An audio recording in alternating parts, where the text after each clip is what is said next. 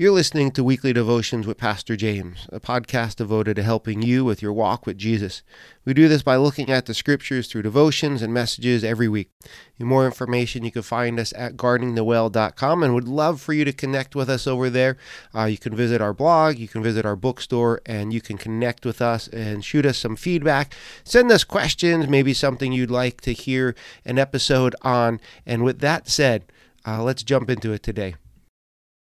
Hopefully you have your Bibles this morning. If not, there should be a blue one right around you somewhere. And if you take that and open up to Exodus chapter 5 this morning, as we're going to be looking at Exodus chapter 5. We're going to read it as we go through this morning. And so as you're turning to Exodus 5, let's start off with a word of prayer. Father God, thank you so much for your word. And Lord, hopefully as we've seen so far, we may look at the book of Exodus and go, why are we looking at such an old book? But your word is timeless. Your word always is relevant for our world and for our lives. Unfortunately, we just don't think that it is. And Father, this morning we come to a section where we may read through and not just see much in it, but you show us a whole lot. And so I pray that you be with us this morning, Lord God. Pray that you would work within our hearts and our lives, and I pray that you'd use me just to teach your word. And I pray that you'd strengthen us. I pray that you'd convict us, Lord. Whatever it is that we need as individuals and as your church, I pray that you would shape us and make us more into your image, Jesus. That we may be imitators of God, not of the world. And we ask this in Jesus' name. Amen. Good morning. It's really good to see you. I've had a lot of energy yesterday and today, so I don't know why that is. So you might be here for a while, so I'll just throw that out to you. Nobody laughed on that. That was a joke, but hopefully you're all doing well today. Last week, I mentioned to you about my grades in high school and then in college, and I appreciate nobody asking me, like, well, what were your grades actually in high school? I really appreciate that nobody asked me. I didn't have to tell you any of that, but I also mentioned to you last week that I took a basic statistics class in college. When I went to Bloomsburg, I graduated one college with a 2-year degree, and then I transferred down to Bloomsburg to finish out my bachelor's in psychology. And I was taking basic statistics, which they told me was a mandatory class for psychology. I don't know how a math class is mandatory for psychology. Like, I wasn't going to be doing math with anybody, trust me. But they told me you have to take it. So I took basic statistics, and honestly, I will tell you, I failed that class. Right? I failed it. It wasn't because I didn't try. I commuted back and forth to Bloomsburg every single day. I only missed one class, and that's because my alternator died on Route 80. I did all the work. I talked to the teacher. I tried. I was the only one in the class that participated, so I could honestly say that I really did try to pass that class, but it just didn't happen. I failed the class, and then you know what Bloomsburg did to me? They said, you can't come back.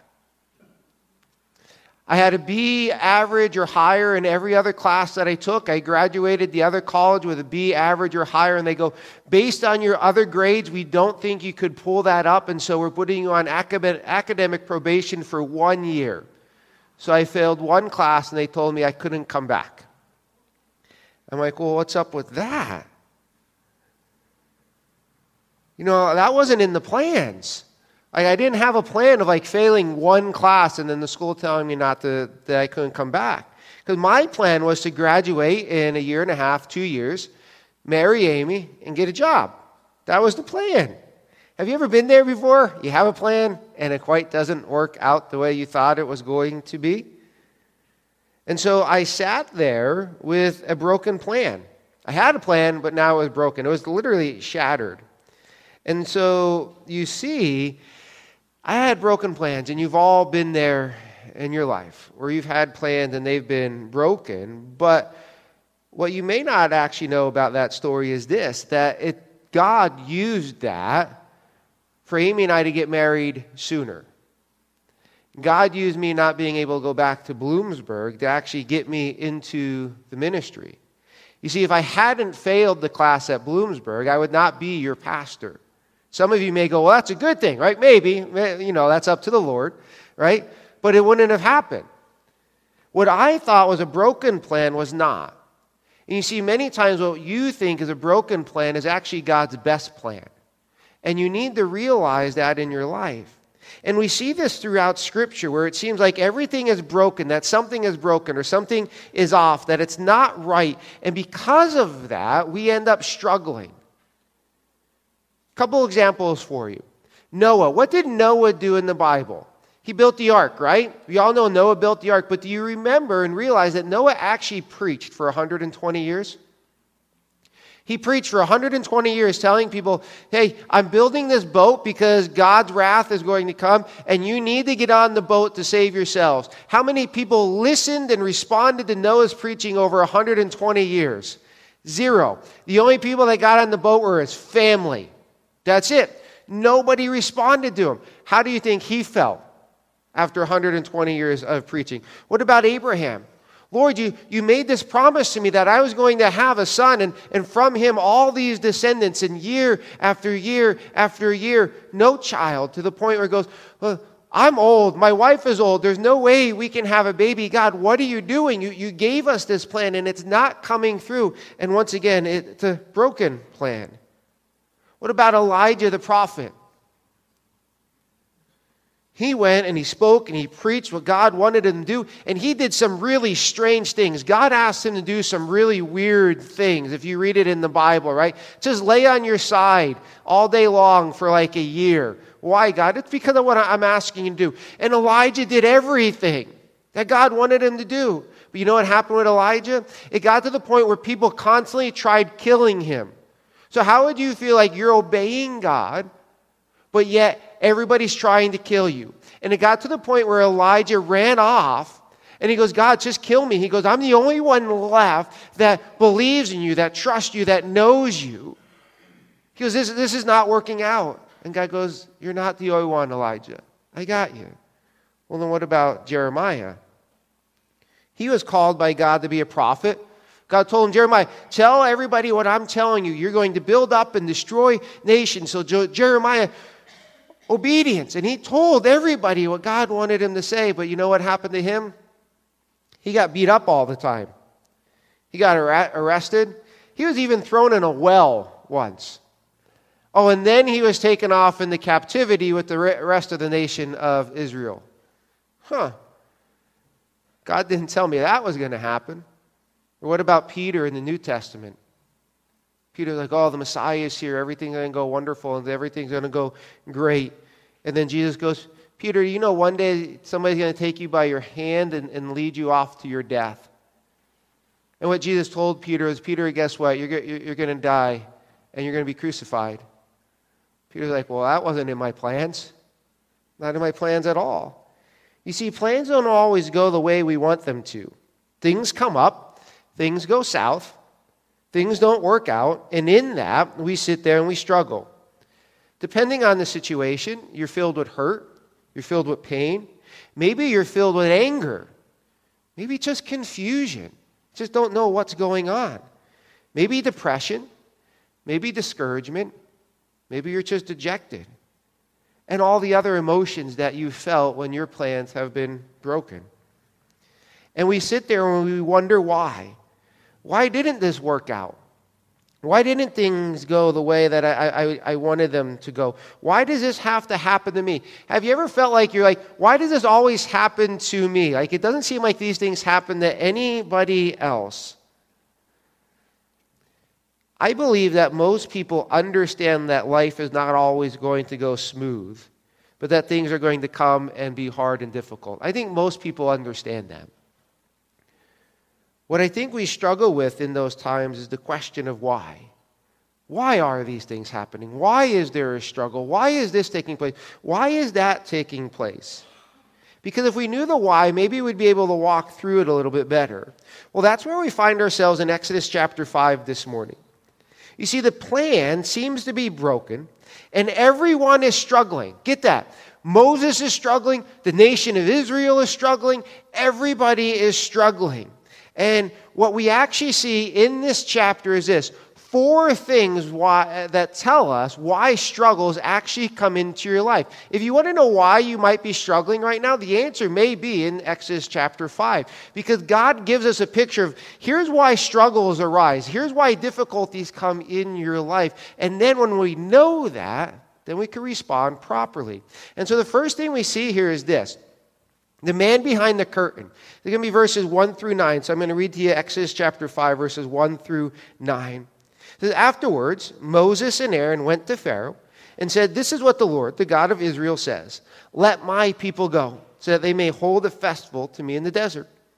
Pharaoh said, who is the Lord, that I should obey him and let Israel go? I do not know the Lord, and I will not let Israel go. Then they said, the God of the Hebrews has met with us. Now let us take a 3-day journey into the desert to offer sacrifices to the Lord our God, or he may strike us with plagues or with the sword. But the king of Egypt said, Moses and Aaron, why are you taking the people away from their labor? Get back to your work. Then Pharaoh said, look, the people of the land are now numerous, and you are stopping them from working. That same day, Pharaoh gave this order to the slave drivers and foremen in charge of the people. You are no longer to supply people with straw for making bricks. Let them go and gather their own straw, but require them to make the same number of bricks as before. Don't reduce the quota. They are lazy. That is why they are crying out, let us go and sacrifice to our God. Make the work harder for the men so that they keep working and pay no attention to lies. Now, I'm going to go out on a limb and guess that most of you have seen The Wizard of Oz. Am I good on that? Right? Anybody not seen The Wizard of Oz? Okay, good. Most of us know the story, The Wizard of Oz, right? The second movie is a little bit weird, but that's a different conversation, right? And so you understand the idea of the phrase, the man behind the curtain, right? We understand that because of the movie The Wizard of Oz. There's a man behind the curtain here in Exodus. And wait a minute, no, it's on. It's on. Is it on now? Well, I'm on. All right, go to the podium, Mike. You on the podium, Mike? Hello? Is the podium mic on? Can you hear me? Okay, good. I'll just yell. Both mics should be on. So, anyways, where we were. Last week, we left Moses on a high note. If you look at the end of chapter 4, Moses gets back to Israel. And he tells them everything, and they believe in him. And what we saw last week is that the people, God is concerned about me. God knows me, and they worship God. And so you think that's a high note. Everybody and everything is going really well. And then we come to chapter 5, and we read that Moses and Aaron went to see Pharaoh, and they said to him, Pharaoh, this is what God says. And I know maybe some of you have been waiting for it, and so if you need to get it out of your system, you could say it with me. And so what does Moses and Aaron say to Pharaoh that God says? Let my... Okay, see, some of you needed to get that out. You've been waiting for a couple weeks, right? Let my people go. And so Moses and Aaron are in front of Pharaoh, and they go, God says, let his people go. We want to go on a 3-day journey. And what they're doing is they're just testing the waters with Pharaoh. Will he even let us go on a 3-day journey, right? So it's just testing the waters to see where Pharaoh is at. Well, Pharaoh comes back and he goes, I don't know who God is. I don't know who your God is, so I'm not going to let you go. Now on that, is Pharaoh being defiant? Yeah. But he's also telling the truth to a certain degree. Most likely, the Pharaoh of Egypt did not know who the God of the Hebrews were. He didn't care about him. He's never heard about him. He's never done a study on him or anything along these lines. Because you have to remember, the Pharaoh had everybody look upon him as he was a god. Pharaohs were worshipped as gods. They were looked upon as deity. And so he doesn't care about another god. He only looks upon himself as God. And so he goes, I don't know him, so why should I listen to him? You're not going anywhere. And at this, Pharaoh is not very happy. He tells Moses that he's causing the people not to work. He goes, Moses, you're causing the people not to work in the land. And so in verse 6 and on, he tells his slave drivers, you know what you need to do? You need to tell the slaves of the Israelites that we're not going to give them straw anymore for their bricks, that they have to go out and get the straw for themselves. You go, what's the big deal about that? Well, the straw actually made the bricks stronger. That when you put the straw in there, it kind of like helped tighten everything together. And so the Egyptians would always produce the straw for the Israelites, and the Israelites would make the bricks. But now Pharaoh's like, nope. They need to produce the same number of bricks, but now they have to do more work. They have to go get the straw, bring it back, and then make the bricks. But their quota has to stay the same. They have to be making the same number of bricks. And then in verse 9, Pharaoh tells them, you know what? Just make their work harder so they don't pay any attention to lies or false words. So let me ask you a question. If you're the nation of Israel, the deliverer just showed up. God said he had a concern for you and that he was going to deliver you, and then everything went harder and got more difficult. Would you be happy?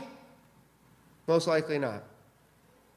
God, you said you were going to get us out of here, and now you're making things harder. God, why are things getting harder? Lord, I thought you were working. God, I know you've been there. Where are you now? And this is where you need to see the man behind the curtain. You see, in Scripture, Pharaoh is used as a picture, a type, a foreshadow, an analogy, if you would, of someone else. And that someone else is Satan. You see, Satan's the man behind the curtain. You see, both Satan and Pharaoh thought of themselves as God. Both Satan and Pharaoh wanted people to worship them. Both of them only think of themselves. Both of them are filled with pride. And both of them attack God's people. And so Pharaoh gives you and I an idea, a picture of Satan and what he is like. Now I want you to get this. The nation of Israel is trying to obey God, are they not? God comes and goes, I'm going to rescue you. And so they're trying to obey God, follow God. And what is Pharaoh doing? He's making it harder. Do you know why you struggle at times? Do you know why your plans go south at times? Do you know why things don't work out for you at times? Satan and his men, his army, his demons. And here's why. You see, as you move towards Jesus, for some of you, it might be moving to Jesus for salvation. For others, it's that you're moving closer to Jesus to obey him, like the nation of Israel is trying to do. That you're trying to get closer to Jesus and obey Jesus, but everything seems to be going south. Everything seems to be going down the toilet, and you don't understand why. The reason very well could be that Satan's attacking you. That Satan sees you trying to move closer to Jesus, and he doesn't want that. Satan does not want you obeying God. He does not want you to be moving closer to Jesus. And so when he sees that, he's going to counter that. He's going to attack you. He's going to try to disrupt your plans. He's going to inflict pain on you. He's going to just bring confusion to you, whatever the case may be. And you know what happens then? When things start to go south for you, for me, what do? Oh, I must not be in God's will. If I was in God's will, doing what God wanted me to do, then everything would be perfectly fine.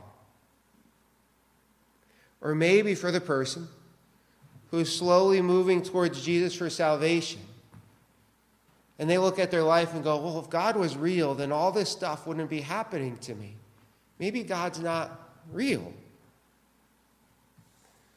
That's what Satan does. Obedience causes Satan to attack us. You might be struggling because you're trying to obey God. I want you to get this, and I've told you this over the years. Hardships are a part of God's will for your life at times. And sometimes when you are in the middle of a struggle, you're right in the middle of God's will. And I know we don't like the sound of that. And I know it doesn't sound fun, it doesn't sound easy, but it's true. There are times when you're right in the middle of God's will and you're obeying God, and his will is for you to struggle at that point. There's going to be a difficulty. But Satan is making it harder for you so that you struggle and retreat and walk away from God. Don't retreat. And so one of the reasons that struggles happened in our lives, like it does here at the nation of Israel, is because Satan is attacking to keep you away from obeying God. Let me encourage you. Keep obeying God. Keep moving forward. You go, okay, well, that's one reason why the struggles come up and happen, just because Satan attacks us. Well, what's another one? Well, another one is this: a helpless Pharaoh. Verses 10 through 18. I'm going to read it to you. We read this. Then the slave drivers and the foremen went out and said to the people, "This is what Pharaoh says. I will not give you any more straw. Go and get your own straw wherever you can find it. But your work will not be reduced at all." So the people scattered all over Egypt to gather stubble to use for straw. The slave drivers kept pressing them, saying, "Complete the work required of you for each day, just as when you had straw." The Israelite foremen appointed by Pharaoh's slave drivers were beaten and harassed. "Why didn't you meet your quota of bricks yesterday or today as before?" Then the Israelite foreman went and appealed to Pharaoh. "Why have you treated your servants this way? Your servants are given no straw, yet we are told, 'Make bricks.' Your servants are being beaten, but the fault is with your own people." So how does it seem like God's plan of deliverance is going so far? Not that good, is it? Not good at all. So the slave drivers, they get word from Pharaoh. Don't give them straw. Make their work even harder. And so the slave drivers come to the nation of Israel and go, "You got to go get your own straw. And you have to make the same number of bricks that you do every single day. You can't make less." And now you can picture this scene in your head, because you've all seen movies and TV shows with slave drivers just oppressing slaves. And the whip is being cracked. People are getting beat up. People are getting yelled at. People are just getting thrown all over the place because they're not working like the slave drivers want them to work. And that is exactly what is being done here. So in your head, you have to ask, well, why? Why is the reason for this hardship?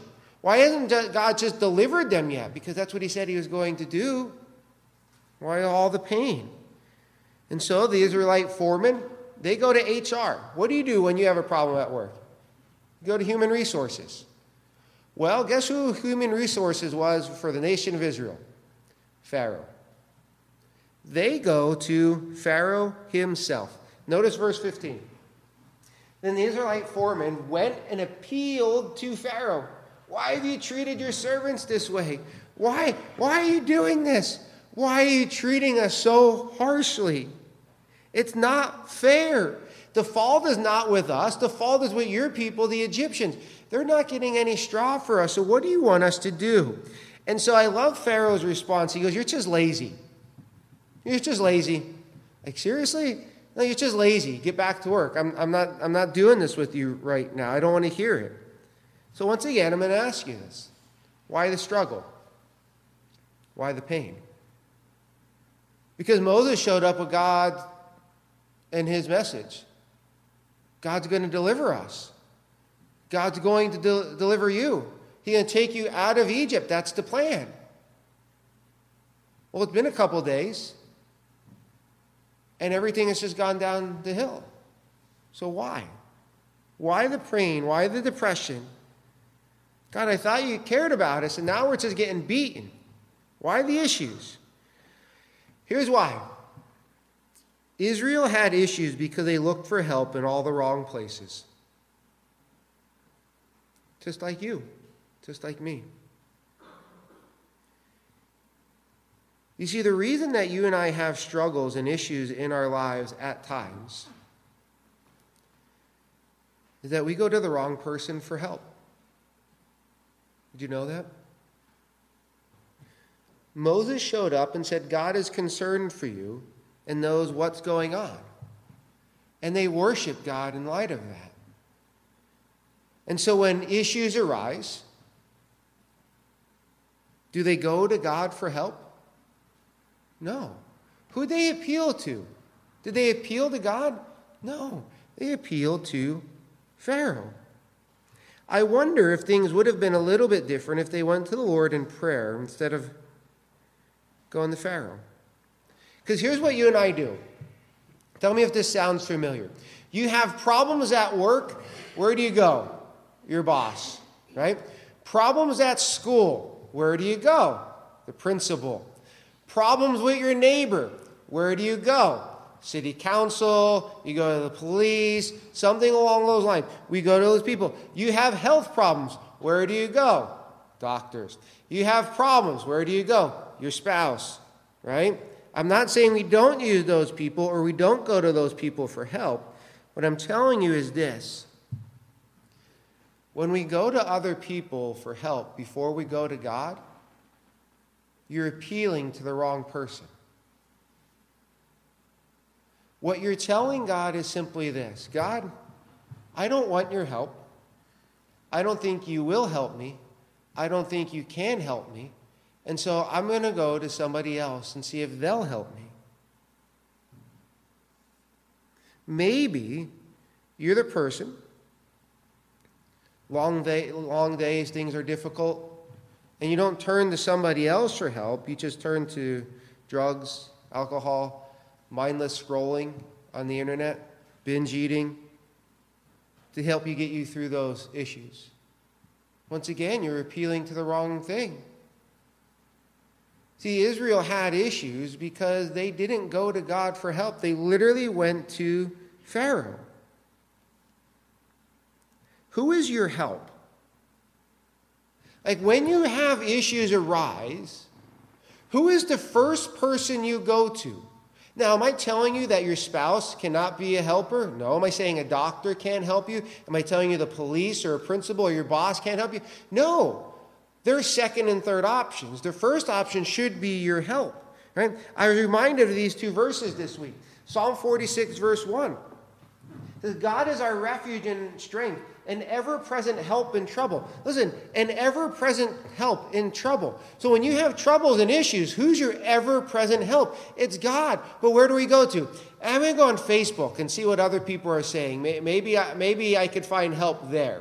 Okay, well, sorry, God, I'd rather go to Facebook for help than you. Why do we do that? And then Psalm 121, verses 1 to 2.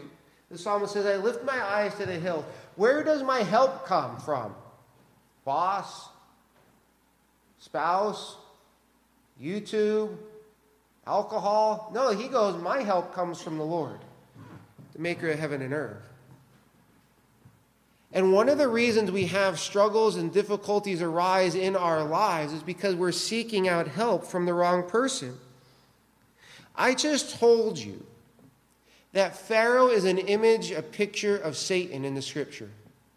That Satan is behind the scenes of Pharaoh and what he's doing here.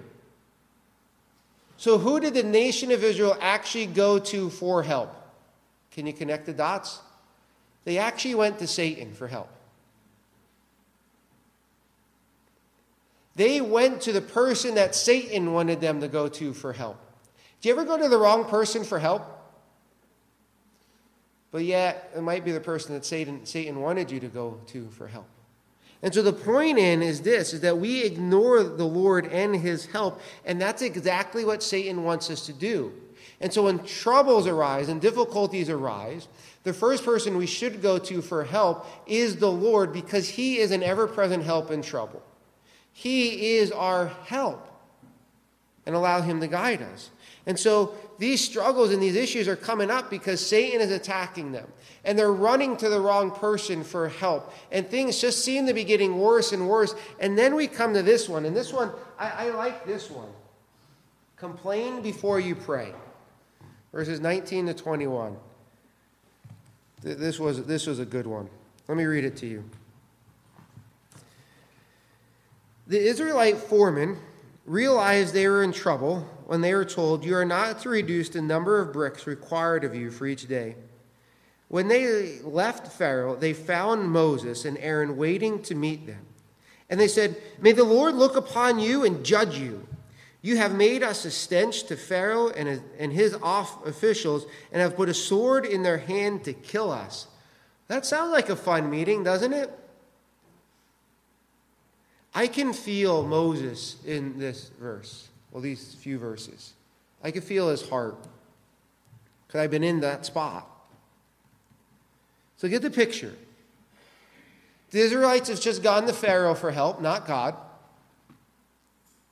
They left the meeting knowing that things aren't going to improve. And so they found Moses. What does that tell us? When you find something, what does it normally mean? You are what? Looking. You're looking for something. So these men were actually looking for Moses and Aaron. And you want to know why? They have a bone to pick with Moses. Have you ever been in that place where you have a bone to pick with somebody? It's okay. I know you're in church. You don't want to admit it. It's okay. We've all been there. We've all been there where we've had a bone to pick with somebody. Or things aren't going your way. Things are hard. And you think the reason that everything that is happening or is taking place, or the reason for the struggle, is all because of what that person did or did not do. We've all been there. Leadership, I know that. So they find Moses, and what do? They laid into Moses. Do you ever go to work and your boss lays into you as soon as you get there? I've been there. It only happened once, though. I've been there. You ever get home and your spouse lays into you, or your kids lay into you? You walk outside and the neighbor lays into you because of the cats, right? Sorry, you may not have cats around your house. I do. And they're not mine, but that's another story, right? We've all been in that position where somebody is laid into us for one reason or another. Maybe you've been the person that gave the tongue lashing or as well. But I want you to notice what they say to Moses. They say, Moses, may the Lord look upon you and judge you. Moses, you've made us a stench in the nostrils of Pharaoh, and you put a sword in their hand to kill us. Do you hear what they're saying to Moses? Moses, you showed up and everything got bad. Everything got difficult. Everything got hard. You showed up and all of a sudden Pharaoh doesn't like us anymore and he's treating us lower than an animal. Really? Pharaoh was doing that before Moses showed up. Moses hasn't done any of that thing. But what do these men do? They complain. They complain about Moses and they complain to Moses. Do they go to the Lord? I'm going to wait on this one. Do they go to the Lord? No, they don't. They complain. Question for you. Have you ever complained? I'm not going to ask for you to raise your hands on that this morning, because if you said you've never complained, we'd have to have some pastoral counseling going on, right? We've all complained. Some of you are complaining now. He's still preaching? Yes, I'm still preaching, right? These things happen. We still got time. We still got 45 minutes. It's okay, right? We complain. We are people that complain all the time about different things. We complain when it's 72 degrees. We complain when it's 80 degrees. We complain all the time. It's who we are. It's what we do. My second question to you is this. How often do you complain about someone or something before you pray about it? Ooh. We don't want to answer that one. Pastor, it's so much easier to complain before I pray. Oh, I know. Trust me. Ask my wife when I'm driving a car. These things happen, right? We complain and we never even think about praying about them. But here's what you need to understand. Complaining causes issues in your life. Did you know that? Because here's what happens when you complain about things instead of praying about them. As you complain about things, you build images, you build thoughts, you build pictures and emotions of things in your mind and in your heart.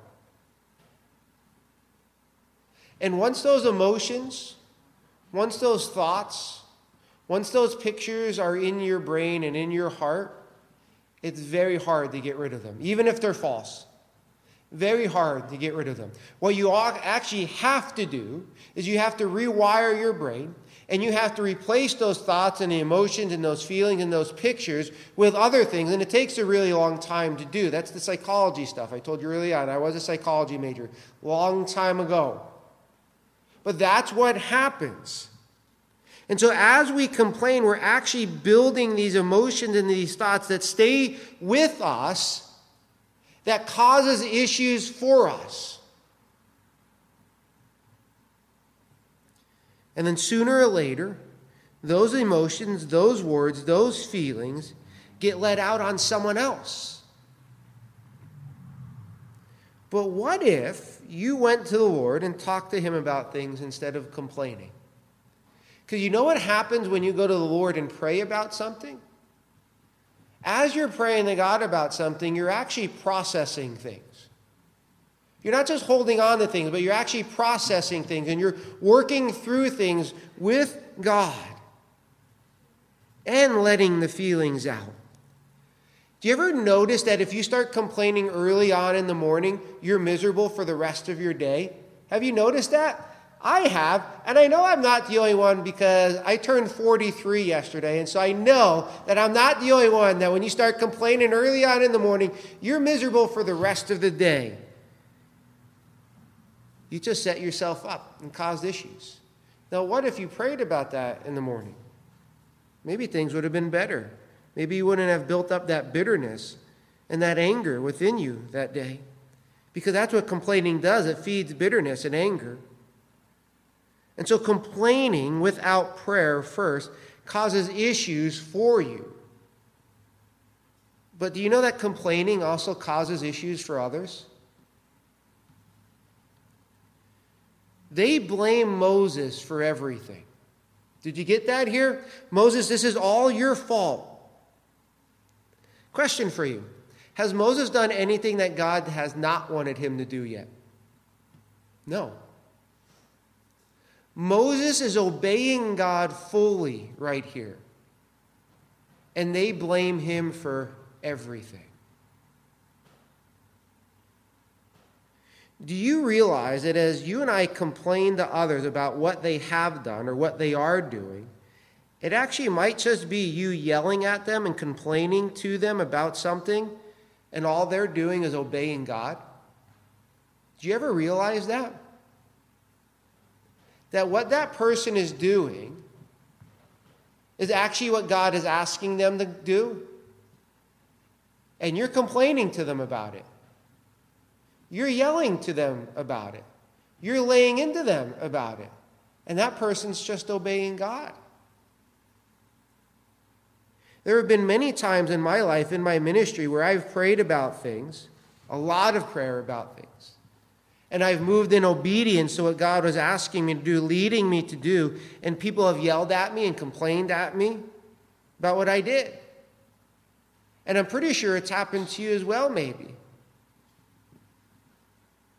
Now, if a person is obeying God and they have someone else lay into them, do you think it goes well for that person? No, not at all. It stays with them. Our complaining before praying causes issues for us and someone else who just might be obeying God. And you have absolutely no idea how much they prayed about that situation, what they're doing. And so the struggles are real for the nation of Israel. Satan's attacking them. They're not going to the Lord for help. And they're just complaining. Complaining about everything, and even complaining about the person who's obeying God. That happens to you and I as well. So what is Moses going to do about this? Well, verses 22 and 23, forgetful Moses. Moses returned to the Lord and said, O Lord, why have you brought trouble upon this people? Is this why you sent me? Ever since I went to Pharaoh to speak in your name, he has brought trouble upon this people, and you have not rescued your people at all. And you know what I hate? Chapter 6 is the same conversation where God's going to respond to what Moses just said, but that's next week.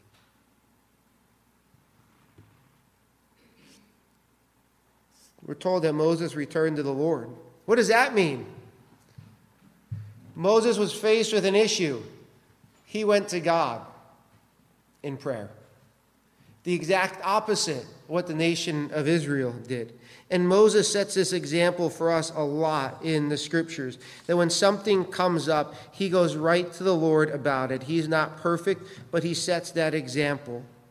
He goes and he prays and he talks to the Lord about everything. But get what Moses says here. He goes, Lord, why have you brought trouble upon this people? Is this why you sent me? What is Moses doing in those words? He's doubting.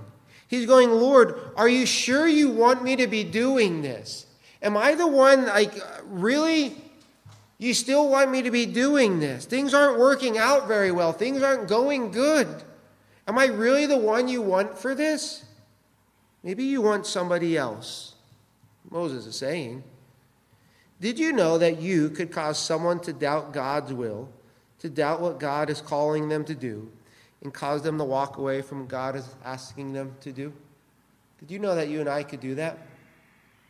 The power of the tongue. Israel does that with Moses all the time. You'll see Moses.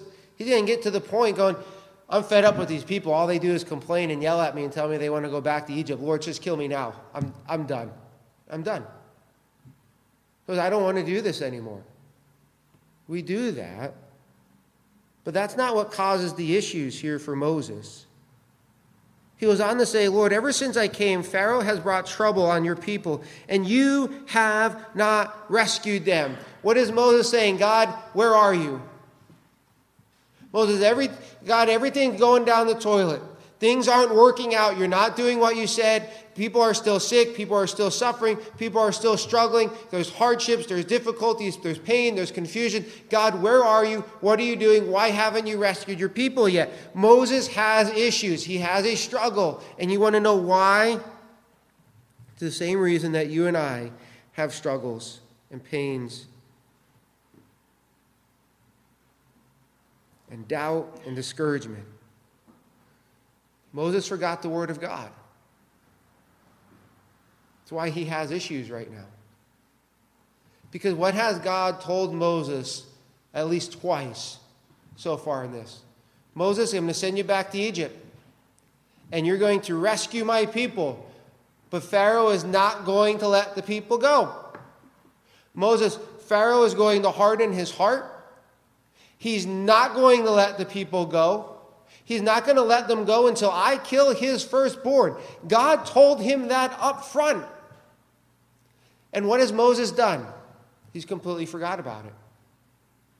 He has forgot that God told him that it was going to be hard, that it was going to be a process. And because of that, Moses is struggling. Struggles come in your life because you forget the word of God. You forget what God has said in his word. We run through life thinking things are going to be great and wonderful, all because we went to church. Maybe we read the Bible during the week, and so we think everything's going to be great. But do you forget the promises that Jesus has made in the Gospels? He goes, you will be persecuted because of my name. Do any of you have that on your mirror? You have that sticky note anywhere, a word of encouragement where Jesus goes, you will be persecuted. Nope, I don't have it I don't even have it underlined in my Bible, right? But we forget that. Oh no, I got persecuted because of Jesus. The world's going to end. God doesn't love me anymore. Look, Jesus told you it was going to happen. What does Jesus say later on in John? Because you're going to have tribulation in this world. You're going to have trouble. You live in a world that is filled with sin and broken people. Of course, trouble is going to come. And we go, hardships came. The struggle is real today. God must have forgotten about me. No, you forgot that Jesus said, you're going to have trouble, but take heart. I have overcome the world. You've forgotten that. I forget that at times. And because we forget what God's word says, the struggles come up in our lives and we struggle with them. Friends, your plans might be broken. They might be different than you thought. You might be struggling with things. There might be issues going on in your life and you're sitting back going, why? It could be that Satan is seeing you moving closer to Jesus and he doesn't want that, so he's going to attack you. To keep you away, to keep you farther from Christ. Maybe the struggles that are coming up in your life, the difficulties and the lack of wisdom and discernment that you have right now is because you're going to somebody other than God for help. That you're not even coming to him for help.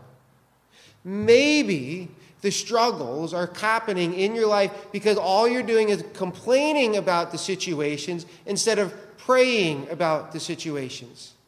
Maybe the struggles are there. Maybe the difficulties are there because you've forgotten what God has told you in his word. Just like Moses, just like the nation of Israel. But in all of that, I will tell you this, and it's the same thing I told my Bible study group on Tuesday night. Two of my favorite words in the scriptures, but God. I'm struggling, but God. There's a war, but God. Electricity was turned off, but God. Work is hard, but God. Money is tight, but God. And what I mean by that is that in all of that, God is working. And we get in a point where we think, when we see our plans are broken and we think that God is not working. No, God is the author of life. And he's taking all the brokenness or what we think is brokenness and he's bringing it all together. And I'm not going to say everything is going to be smooth sailing for that. I'm not going to promise you that, but I will promise you this, that in Christ, God's always with you. And that he is working in those situations. So yes, you may be in a struggle. But in that struggle, in that difficulty right now in your life, I can tell you, but God is still there and God is still working. Because that's what we see in the nation of Israel here in Exodus chapter 5. Everything seems to be going wrong for all of them. And God's going, I'm still here. I know what I'm doing. I'm working. I got this. And the same is for you and I. Be encouraged that your broken plans might just be God's best plans. And allow him to work in that. Let us pray. Father God, we thank you for today. We thank you for all that you are and all that you do. Father, I pray that you would work today. And I pray that you would encourage us. I pray that you would strengthen us, Lord God. Lord, help us to know that you are working within the struggles and the difficulties that we all face. We all go through. We pray that you'd meet us where we are, Lord. We ask this in Jesus' name. Amen.